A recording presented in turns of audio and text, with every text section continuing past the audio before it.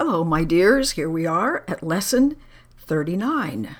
My holiness, that means my divinity, is my salvation. Now, you could possibly by this time be feeling quite unsettled doing these lessons, which is completely understandable and also the entire point. Because again, this course says everything you believe is incorrect, and the foundation upon which you're living your life is false, does not bring you peace, does not allow you to feel loved, and in the worldly sense to be prosperous and abundant and all those things that come along with this change of mind. So these lessons are little by little taking out a piece of your false, unstable foundation and inserting a new one. Well, while this exchange process is going on, it can feel very weird, or you can feel frightened, or you can feel confused, or you can feel like I'm not even really myself. All of those are understandable. They're to be expected, not to worry. The foundation that you're building is finally one that's true and stable, and out of which you will live, obviously, a much better life. So this one just jumps right out at us and says, if guilt is hell, what is its opposite? Well, that's quite a way to start. And then it says, this is not a mind game. We're not trying to throw something out to trick you, to get you to make the wrong answer or something like that. It just says you're just too confused and you've overlooked the obvious. So we're going to continue to state the obvious. If guilt is hell, what is its opposite? How come you don't just answer this immediately? And then it says something very big. Do you believe guilt is hell? If we did, we wouldn't need this course, because no one practices what we already know and have incorporated. And then it repeats what it's mentioned in a number of lessons before, that our divinity, our being an expression of love, is the salvation of the world and of ours. Because clearly, one cannot give what one does not have. So the holiness that I am, that allows everything else to be healed, also heals me.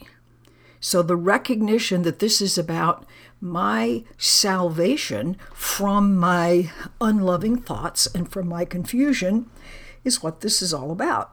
And it continues on these very big statements to say, my divinity, my innocence, your divinity, your innocence is the answer to every question that was ever asked, now or in the future, because our divinity means guilt isn't possible. That alone represents the salvation of the world, because now everyone has been driven crazy by the notion and the conviction that we and everything else are basically guilty. So this is, along with the others, a very big statement.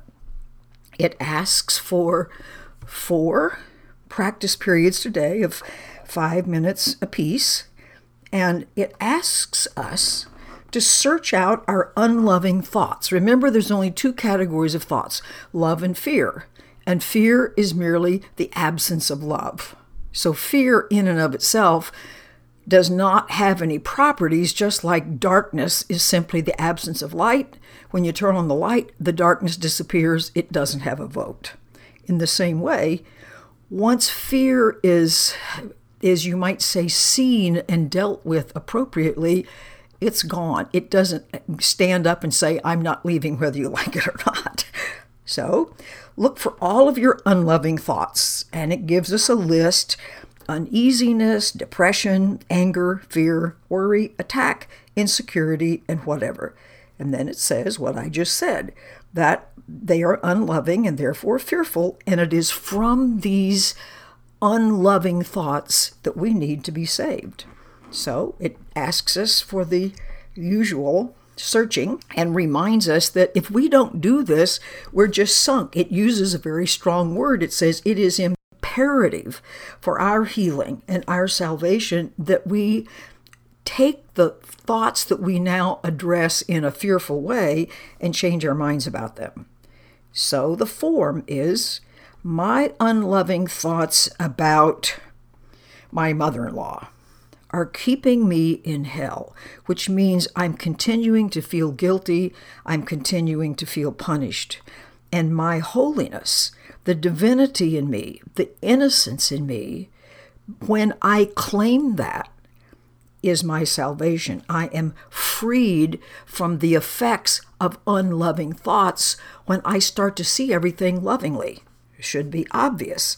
Then it asks us to state at the end, if guilt is hell, what is the opposite?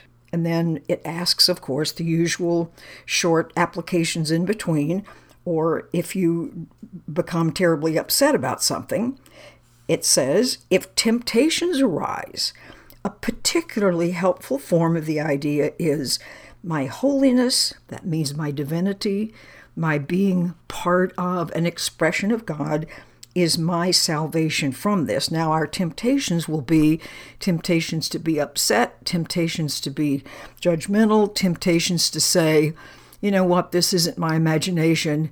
Those fill in the blank. We'll use political figures, whatever perspective you may have, are truly the problem. It's like, well, we have to see all of those differently. All righty. Have a marvelous day. Practice, practice. Talk to you tomorrow. Bye.